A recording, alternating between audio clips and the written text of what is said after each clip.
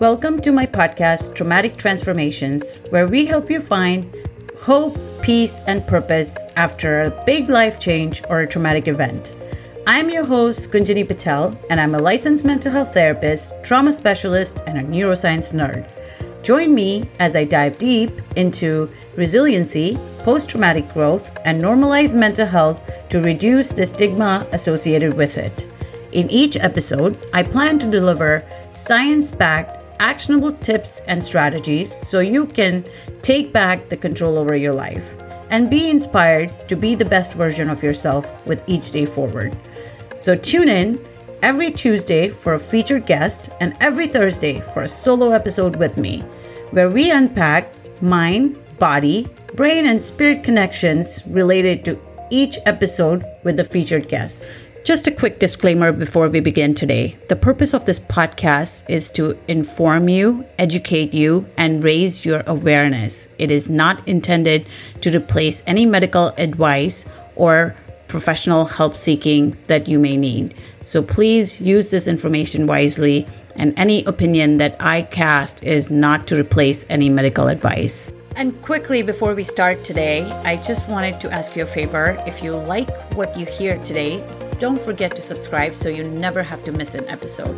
Thank you so much. And if you rate and review, it would really help us with the algorithm so people can easily search the show if they would like. So I would really love to hear your feedback and what you have to say so I can bring you the content that's most fit for you. Thank you so much.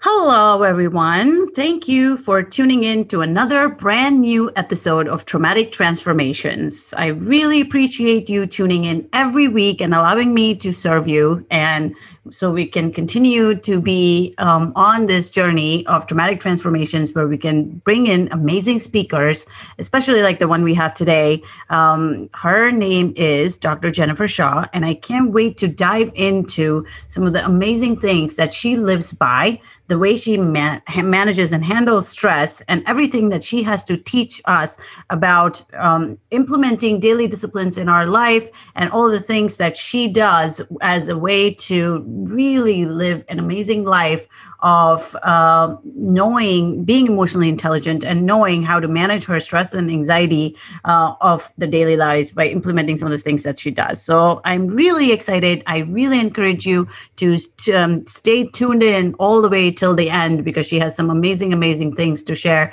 and you do not want to miss that. So I really appreciate you trusting me every week to be a part of your journey of becoming the best version of yourself. So thank you so much, Dr. Jennifer, for being here today. And I really can't wait to talk to you. I'm just going to take a second and introduce you a little bit and talk about, what your background is, and then I'm going to let you take it from there. So Dr. Jennifer Shaw has been in the health and wellness field for over 17 years. She's a doctor of physical therapy, a keynote speaker for $1 billion international health and wellness company, and a sought-after yoga instructor with expertise in anatomy, alignment, and injury prevention. She helps her clients and customers break free of overwhelm through the creation of simple, sustainable, healthy habits and essential oils. She is passionate about this subject because in 2009, she was struck by a car while riding her bike and lived through 8 months of pain pills, followed by years of chronic pain. She uses her journey back to thriving as a base of support for those she helps. So everything that we are all about on this podcast, and thus I'm so excited to chat with her and learn everything that she has to offer in terms of science and all the wisdom that she has experienced. She also is, by the way, a podcast host. So we'll let her talk about all of that when we get into this. So thank you, Jennifer, for being here, and I really appreciate your time. My pleasure. My pleasure. I'm honored to be here. Thank you for having me. I think conversation around trauma is so important, and I'm glad that you're spearheading it. Oh, thank you. It's something that I feel passionate about. It's something that I feel that we need to normalize, because even though you have this amazing, amazing background, it seems like you've been through some stuff and back. So, we all go through it at some point of our life. We don't intend it, but the people that we become as a result of it and the things that our struggles and pain teaches us, I think is what matters, and who we become as a result of those things. So I really want to, help people in their self-healing journey and, becoming better versions of themselves as a process of their pain and struggles. So tell us a little bit about you. What was that like? I know you mentioned car accident and, certain things that you've been through in your life. So give us a little bit of a background of what your struggles and pain look like. Absolutely. Yeah. So I checked all society's boxes. I was a good girl. I went, did really well in school. I was varsity cheerleading captain, prom queen. I went to college right after school. And then right from undergrad, I went right into grad school. I got my doctorate in physical therapy. While I was working on my degree, I was a professional cheerleader working for the largest cheerleading company in the world. And I really was like, if you looked at my life from the outside, you're like, yeah, she's got everything, like everything's going for her, right? And I finished school and I get my dream job as a physical therapist. And in the city I wanted to be in and everything. And I start my career, and my third Monday, I was riding my bike in the morning and I got T-boned by a car. Oh. And I suffered a severe spinal cord injury, brain stem injury, kind of all the other back injuries that people complain about. And I was, welcomed into the medical system with open arms. I was given all the pills, all the prescriptions, that one doesn't work. Well, we'll add another one in. And it just kept, being added and added. And I got to the end of 8 months. I was taking 30 pills a day. Wow. And I was completely disabled. I was 25 years old. Oh. And I felt like the rug got pulled out from under me. I can imagine. Yeah. And at that point, you're trying to survive. You're listening, you're doing what the doctors say. And then, I'm getting to this point of frustration in my healing where I was like, every time I tell you guys something's wrong, you just hand me another prescription. Like, this can't be the solution. Right. And I remember a very pivotal day. I was sitting across from the head of neurosurgery for the medical system, one of the most popular medical systems here in San Diego, and wonderful doctor, nothing against him, but I was just out of his wheelhouse. He didn't know what to do with me. And I remember saying, what's our long-term plan? He's like, long-term plan? He's like, sweetheart, you're lucky to be alive. Right. You're lucky to get to take Vicodin every day. And I was like, okay, well, this sounds horrible. And I went home and I took all my meds and I put them in a shoebox and I put them up in the closet and I said, I'm done. Wow. I'm done. Okay. I'm not listening. Just like that. Anymore. Yeah. I had to take the reins. Yeah. Right? Yeah. And yeah, I went and decided to just take care of myself. And I lived in chronic pain, very severe chronic pain, for over about 5 years. And then over that time frame was when I kind of took the reins of my health and was like, let me try different things. And I got into all the things: yoga, acupuncture, meditation, mindfulness, became a yoga instructor, super reluctantly introduced to essential oils, doTERRA essential oils, 5 years after my accident. And I just remember laughing at the girl. I was talking to her yesterday, the girl that introduced me to oils. And I remember laughing at her. I was like, these aren't going to work. I was like, but I'll buy them just to prove you wrong. And she was like, okay. She knew they'd work. And within 6 weeks, I was pain-free for the first time, 5.5 years. Wow. And then that started going, I actually accidentally started a business with that, was able to build this income. In that time frame, I was still with the same man I'd been with for I was with him for a month before my accident. And the relationship was good, but I wasn't my best self. I was in chronic pain. I wasn't doing wonderful. And I started to heal and I started to get better. And now looking back, I can see the signs of control of pulling me back.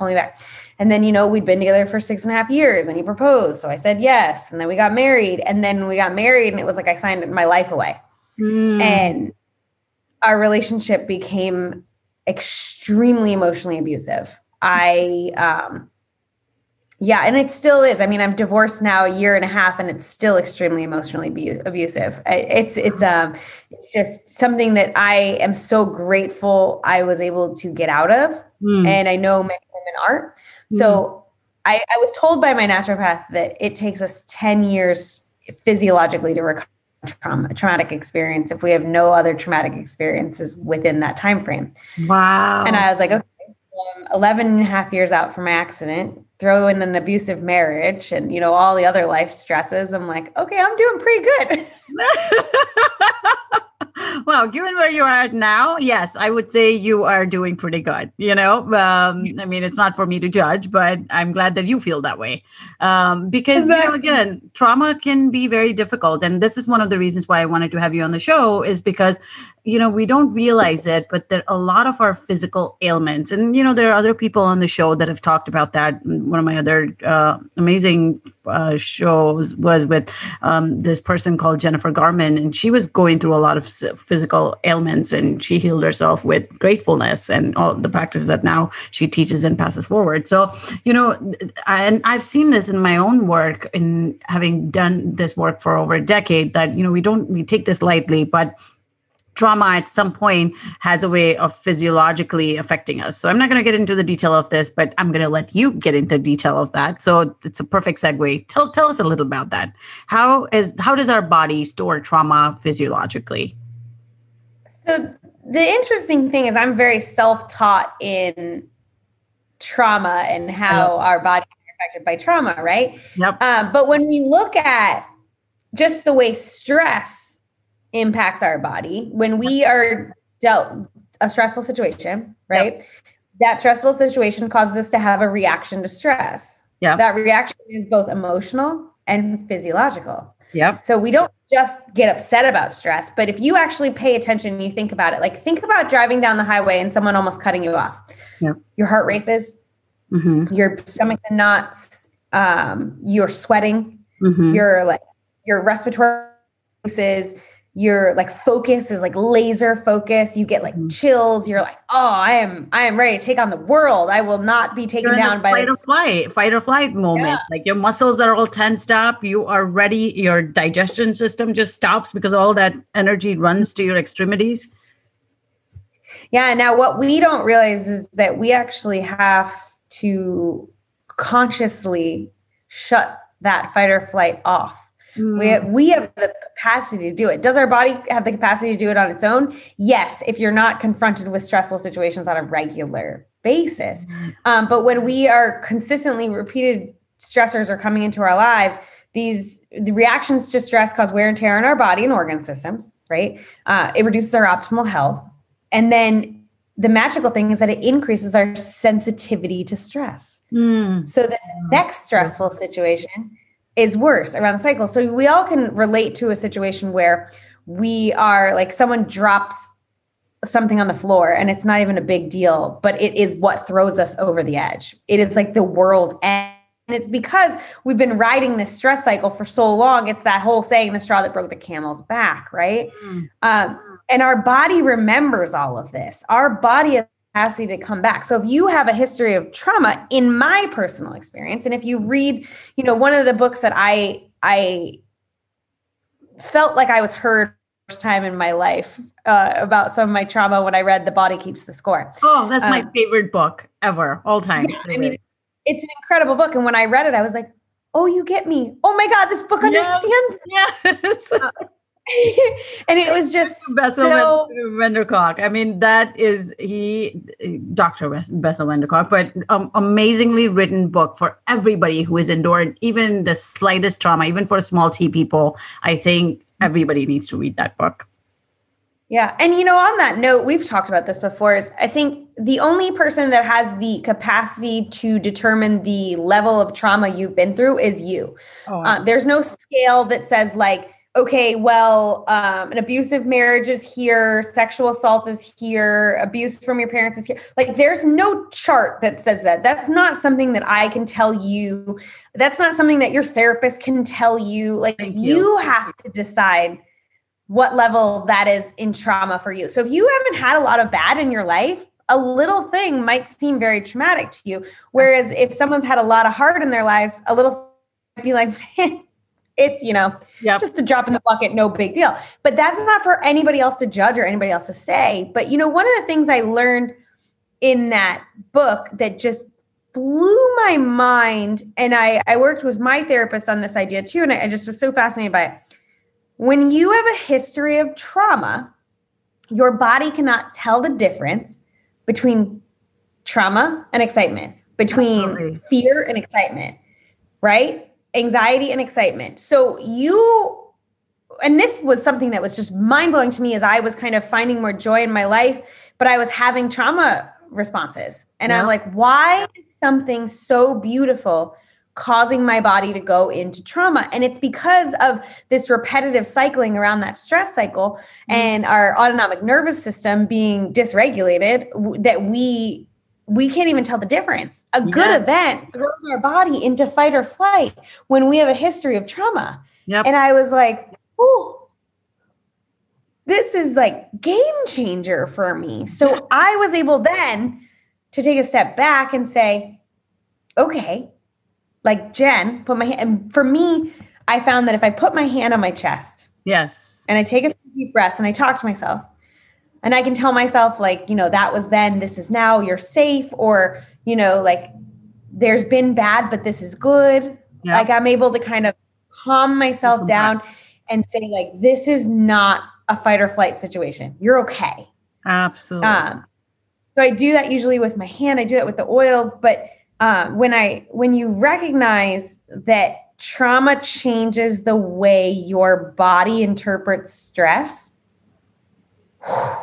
that's a game changer. Yes. And these are the things that I think, along with the meds that you were talking about earlier, I think it's the missing link, that we don't get information or pamphlet, as in, it's so important and it's such a multidisciplinary. And I think that's where the Western medicine sometimes, in terms of some of these chronic illnesses and pain medicine, I think fails us because, we don't focus on some of these trauma-informed reactions that our body and brain has as a result of enduring so much pain. It's like we look at it from such a tunnel vision point of view where you're like, okay, you're experiencing pain, meds. But then there are all these deep things that are happening in terms of neuroscience in our body, neurological effects that affect us and our bodies and the way we handle it. So I really like what you said earlier, because this is a perfect segue into, talking about the autonomic nervous system and a parasympathetic nervous system, which is a relaxation response, which I know you're like really amazing at explaining and teaching. So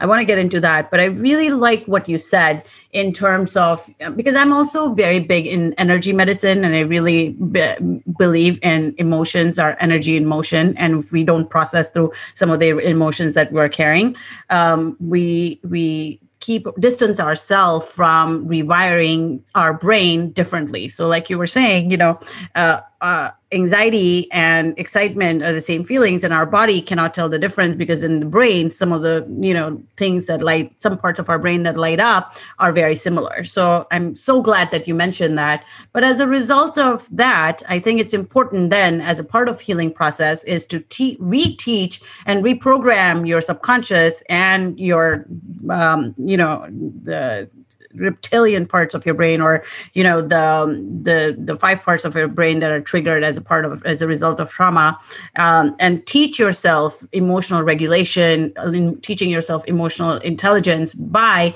saying, hey, you know what, maybe these are the things that I'm feeling, and just tuning in to the sensations that you're feeling in your body as a result of anxiety or stress or, excitement. So just knowing whether it's like a good, energy vibe, or is it not a good vibe? And if it's not, then just allowing yourself to calm down, like you said, putting your hands, because, they say that there, in the Eastern medicine, I'm really big into that, the whole meridians and your heart chakra and all of that, you really, those energies are imbalanced, which causes all this disrupt. So I really think that in order to reteach ourselves some of these trauma responses and relaxation responses is very important. So thank you for mentioning how to just, put your hands on your heart, just giving yourself affirmations and rewiring your brain by saying, hey, I'm okay, I'm safe, things are going to be okay, and I'm going to be calm as a result of what I just experienced.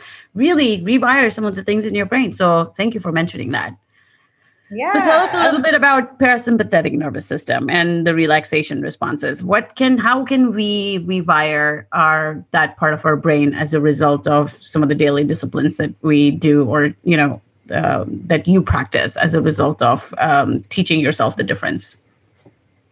So the autonomic nervous system, we'll talk about two specific branches underneath the autonomic nervous system, the sympathetic and the parasympathetic. So we're all very familiar with the sympathetic. That's our fight, flight, or freeze. This is what our stress and our fear response sends us into. And if you have a history of trauma, yep. your happy, your excitement, your joy response can send you over there as well. Yep. Now, our body, I'm going to make a generalization that 99.9% of people in the world don't have problems getting into fight, flight, or freeze, right? Most of us there's very few people in the world whose body doesn't even register stress or register pain, right? There's some things that people have that does cause those concerns, right? But for the most part, we're all like, no, we're good. We pick up stress. We're fine with it. We don't need more of it, right? But what we don't have a good grip on in our society is how to move over to our parasympathetic, our rest and digest, right? So when you look at the two of them, the sympathetic reaction comes from the spinal cord. It comes from a very quick response layer of our body. And it's quick to act. Almost like I said, we have to kind of sometimes be like, hey, come back down. We're good. Right. It's like you think about a dog that like hears the littlest noise and they start barking and you're like, you know that person. Like, you know that the garbage truck comes. It's everything's fine, pup. Right. You're good. Like our bodies kind of have that same reaction. So that is that quick response, where our parasympathetic is more rooted in our brain stem and the base of our spinal column. So we have more of a slow, conscious response to enact the parasympathetic nervous system. So what happens with the parasympathetic nervous system? This is rest and digest. This is our digestive system, our airways. This is settling things down, lowering our heart rates, letting our digestive system do its job, bringing our pupils back to like normal dilation. This is where we want to be. This is peace, right? Right. Now, here's an interesting thing.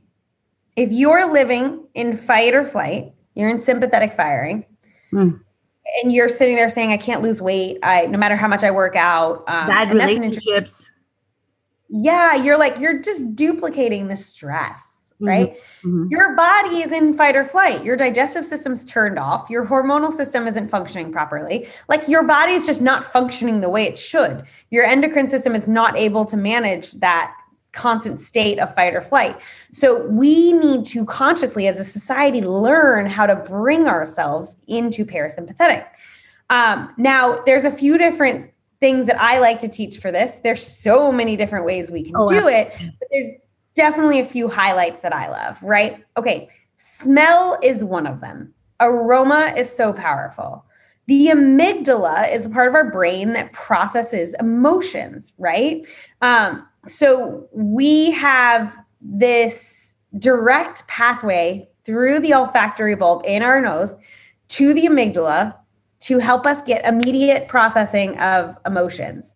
Now, when we have a scent that we are grabbing and we train our body and train our mind that it is a relaxing thing, then as soon as we smell it, our body goes, ooh, oh, we're relaxed mode. So a great example of this is every single night I diffuse a very similar essential oil blend. It's usually doTERRA Serenity and doTERRA Breathe. Sometimes it's doTERRA Lavender and doTERRA Breathe, but it's a very similar aroma and it gets diffused every single night. Now, when that diffuser goes on and that scent fills my room, my body goes, oh, yay, it's time to relax. We're going to take a shower. We're going to read a book. We're going to go to bed. And it just like almost talks, like my brain talks to me like a toddler. It's like, yay, we made it through the day. Now this, like knowing this scent and this aroma and having it so triggered within my like subconscious brain means when I travel time zones, as soon as that diffuser blend goes in, I start to get relaxed and tired, right? Like my body just knows. So we can open up an oil and we can smell it. So like, for instance, doTERRA's Balance the Grounding Blend is a very stabilizing grounding oil. I can smell a few deep breaths of this, and within 5 to 7 seconds, I'm going to notice a calming sensation over my body. So using those settling scents, so like grounding oils that are like root oils, so like trees and root oils are very grounding, like frankincense and balance are two of my favorites. Floral oils like lavender or even like ylang, geranium, rose, like any of those are super calming, super settling. So aroma are first ways to be able to help settle our bodies. Now, if we couple that aroma with some other things, we can really trigger our parasympathetic nervous system to kick in. So we have the capacity through our vagal nerve. So we have, 12 cranial nerves. We have the vagus nerve. That's one of them. Yep. And it's one of the largest nerves in the body. And it goes down through the diaphragm. And triggering of this nerve helps us to kick into parasympathetic or rest and digest. So how do we do that? The best example I can give is if you've been to a yoga class and you take a really good yoga class and it's intense, you get a workout.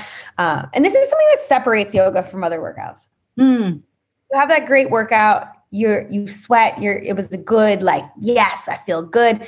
And then your teacher starts to bring it down. It's grounding. We call it the grounding series. Bring it down to the mat. We do some stretching.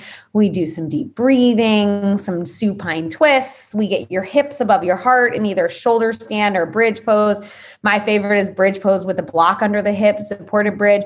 And you breathe there slow. Like you're not just in the pose for 2 or 3 breaths. You're in the pose for like 10 or 15 breaths. Now, all of that, if done well, triggers your parasympathetic nervous system to kick in. So when you get to Shavasana, the corpse pose, the ending pose, you don't even you're just out. You're relaxed, right? Because your parasympathetic nervous system is kicked in. So how do we do that at home? Well, first off, we breathe into our bellies. So I always say, take your left hand on your heart, your right hand on your belly.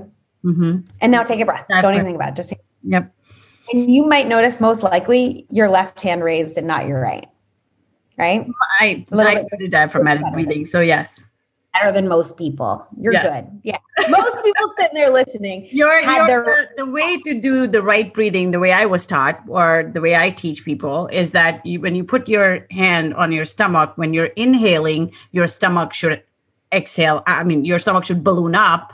And then when you're exhaling, it should go all the way in and sucked in. So you are just exhaling all of that energy that you've been keeping in. So the breathing is important, but it's really important in order to rewire your subconsciouses and activate your parasympathetic, you have to do the breathing right. If you don't do breathing right, then you hyperventilate and cause yourself anxiety. But if you do, it causes more fight or flight. Right. So it's really, and it really helps the neuron rewire your brain and activate the parasympathetic nervous system more easily than having activated sympathetic system, which is fight or flight, which just gets activated every so often if we don't teach ourselves. And this comes with consistency. So it's you can't be like, I was breathing, once a week I breathe. No, you have to sit here and in the beginning teach yourself. Like people who experience high amounts of anxiety, I really tell them that you have to do 5 or 6 breaths, 4, 6 inhale out, inhale, hold, exhale. The method that I teach people is that you just have to take a deep breath. Whenever you are feeling activated, just pause, think of a big stop sign in your head, close your eyes and just take a deep inhale and notice this amazing calming energy going in. Hold that for 4 seconds and then just take a good exhale for 6 seconds, just nice and slow, with your making sure that you're doing it right with your stomach, going up, pushing out when you're breathing in, and stomach going in all the way when you're breathing out. So thank you so much for mentioning that. Yeah. And that's why I do the hands. So I do the left hand on the chest, the belly. So most of the time when people start trying this, they realize their left hand's moving and their right hand's actually sucking in when they breathe in. Yep. And then that's where you're saying the exact same thing is we really want that right hand to push out, make a Buddha belly, big Buddha belly, breathe in and then exhale and keep that breath going into the belly. Now, if you couple that with an essential oil in your diffuser or in your hands, you're able to trigger the amygdala while triggering the vagus nerve, which is double triggering your parasympathetic to kick Absolutely. on. It's going to be, and one of the things that I just wanted to mention to my audience, because I know you know that, but really, did you guys know that smell is the only sense out of eyes, like vision, auditory, touch, kinesthetic, and mouth.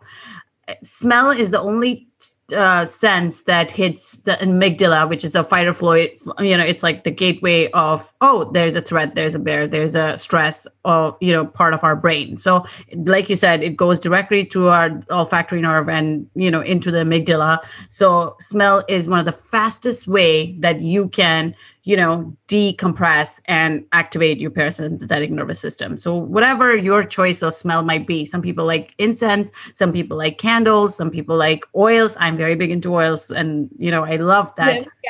Part of my, like, every room you walk into, as soon as you walk into my house, it's really important that every room has a calming energy and a smell about it, because really it can help. And it's like we thrive to go to spas, and one of the big things that they do in spas is aromatherapy, and there is a reason why they do that. So you can do that at home too, and especially during these times, since we can't venture out much, but just incorporating those smells, whatever they may be for you, really important in activating your relaxation responses.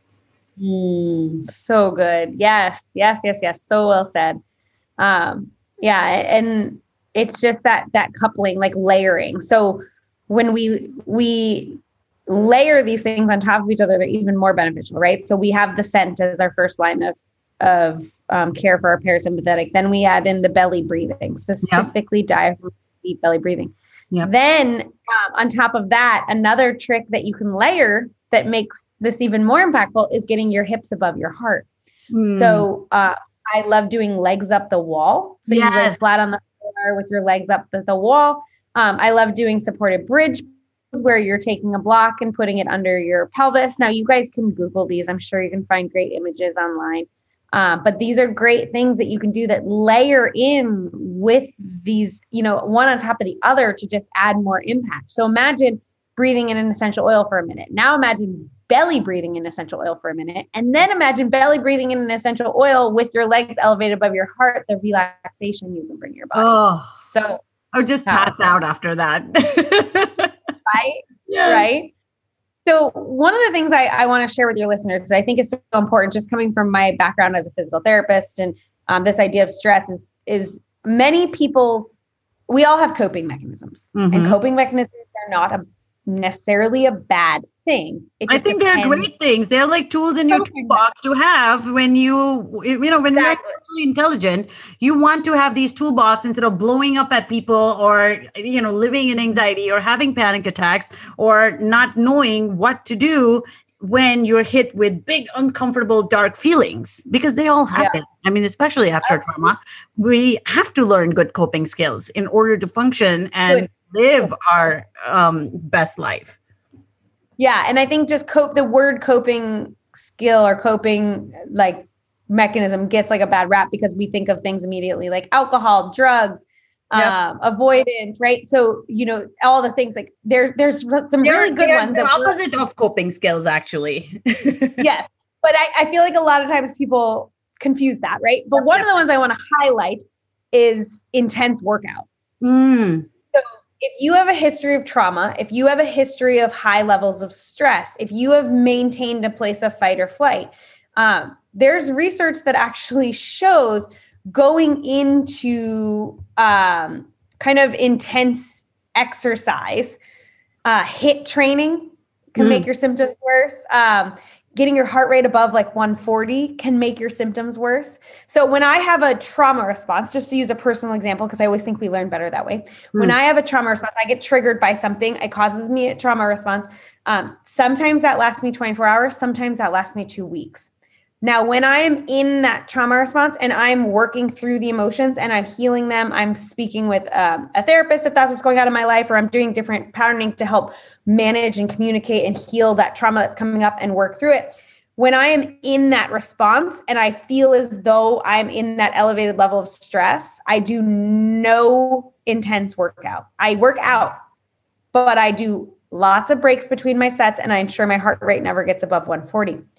I lessen the frequency of my workouts, and I really pay attention to my physical health. One of the other things I do is I take doTERRA's adaptive capsules that actually help us with our stress response when I'm in those trauma responses, and especially on days that I'm going to work out.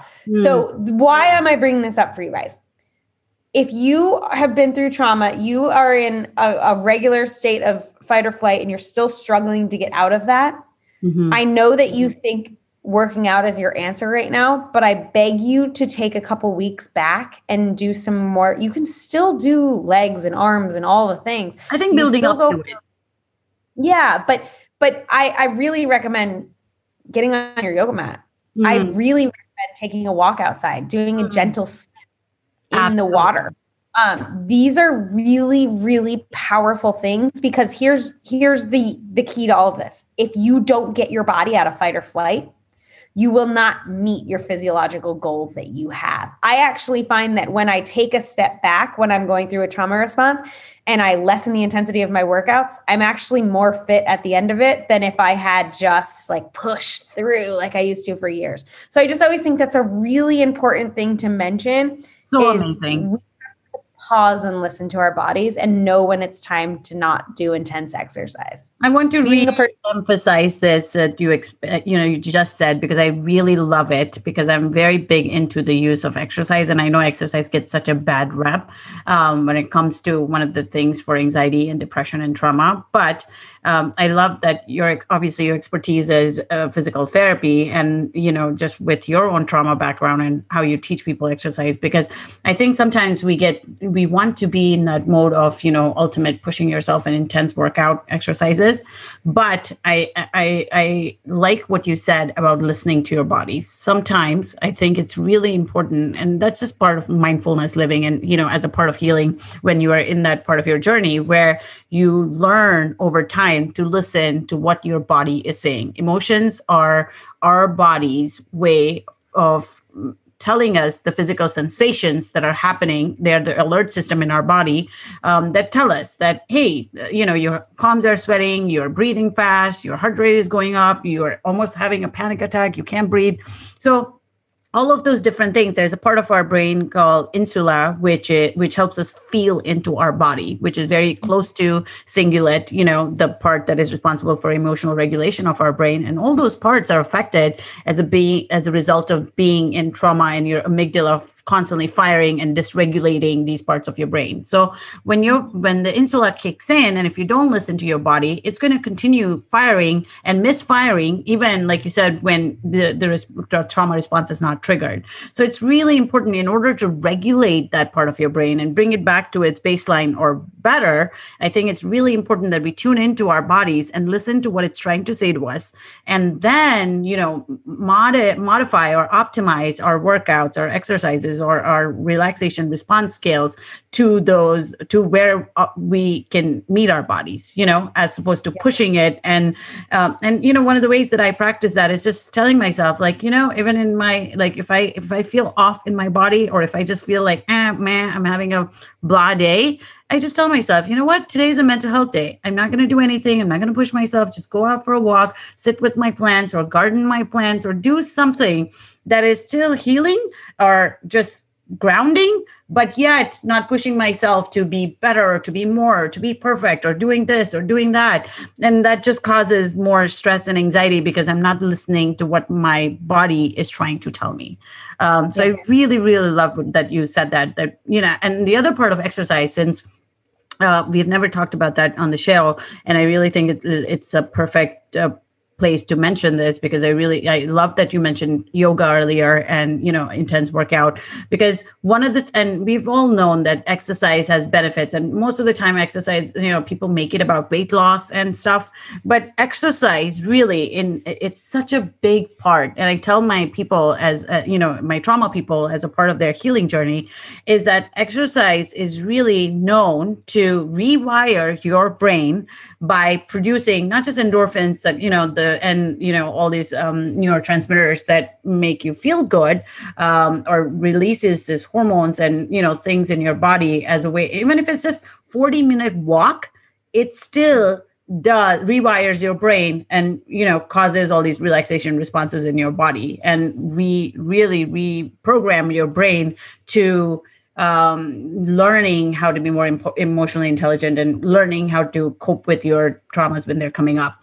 It also releases, there's this whole concept of neurogenesis, is where it makes new neurons in your brain, because after trauma, one of the things that we see is, our brain structure changes when people who are affected by PTSD, when you do MRIs and fMRIs on their brains, you can really see their hippocampus, their cingulate, their insula, their amygdala.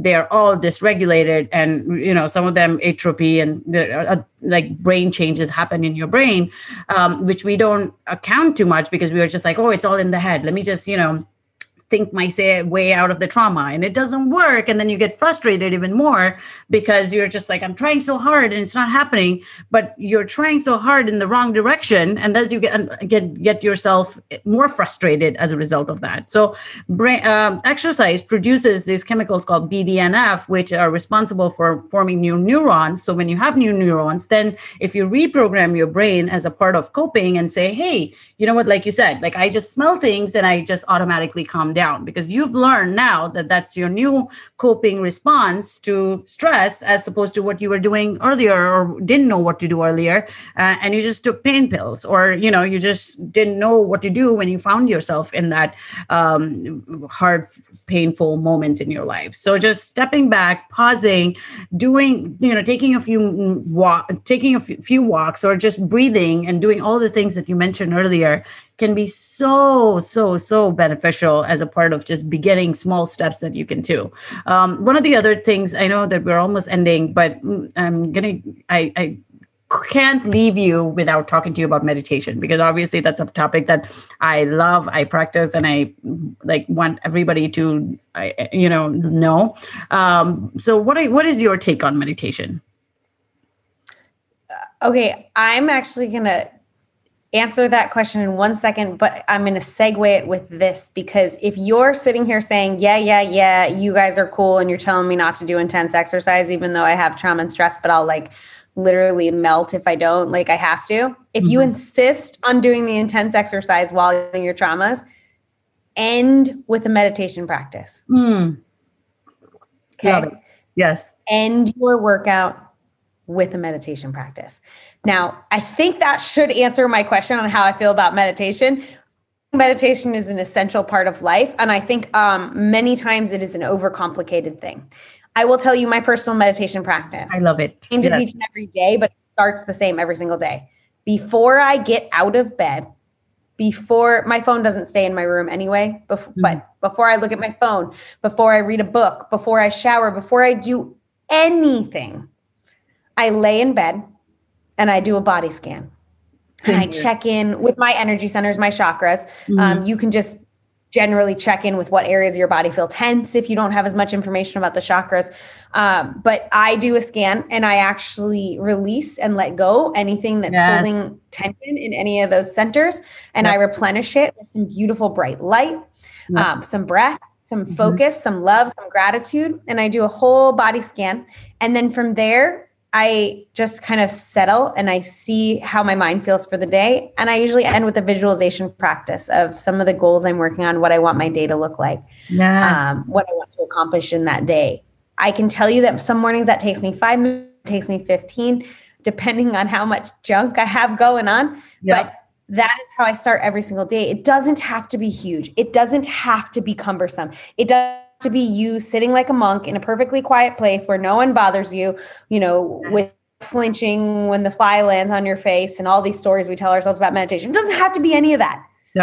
It just has to be you checking in with your body. So you can meditate while you're sitting in the doctor's office waiting for your turn to go in with your eyes closed. No one will care. No one cares what you're doing.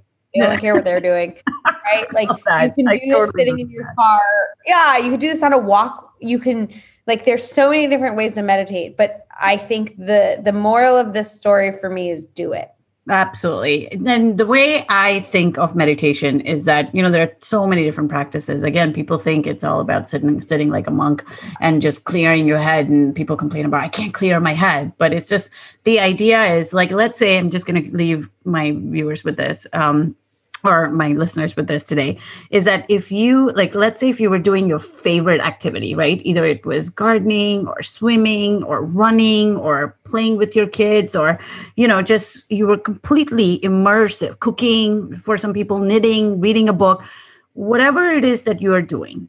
If you are thoroughly enjoying and lost in that activity, where you let go of everything that you are holding on to for the day or for the moment, or whatever it is that you're going through in that period of life. And if you just let go and release the things and are mindful that you are completely turning into content and bliss part of your life, that's meditation.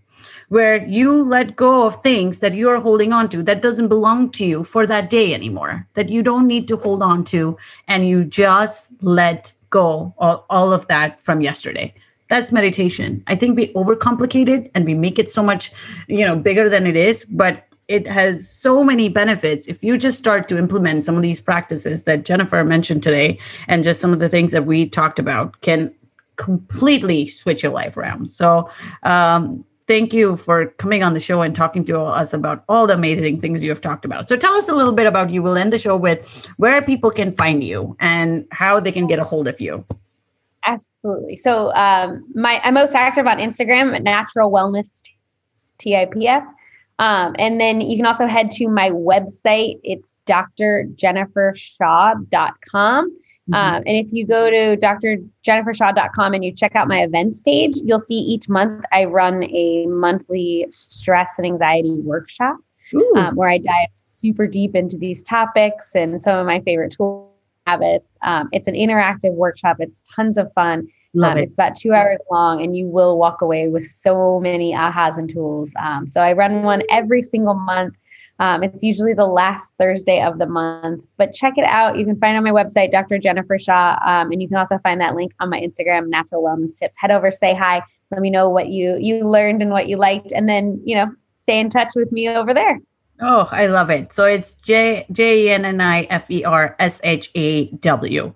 And then her Insta handle is Natural Wellness Tips, TIPS, with an S at the back. So find her on Insta, find her on Facebook. She's everywhere. She's an amazing resource and an amazing, amazing person who can really help you be accountable if you needed to be. But she has lots to offer. And I'm so glad that she was able to be a part of this show. So thank you so much for Jennifer for coming on. And my pleasure. Thank you for having me. Oh, it's more than a pleasure. I would love to have you back. Thank you so much, guys, for tuning in today. And I really wish you all the health and all the wellness and all the healing coming your way. So thank you so much for tuning in today. And until next time, see you Thursday. And until then, stay blessed.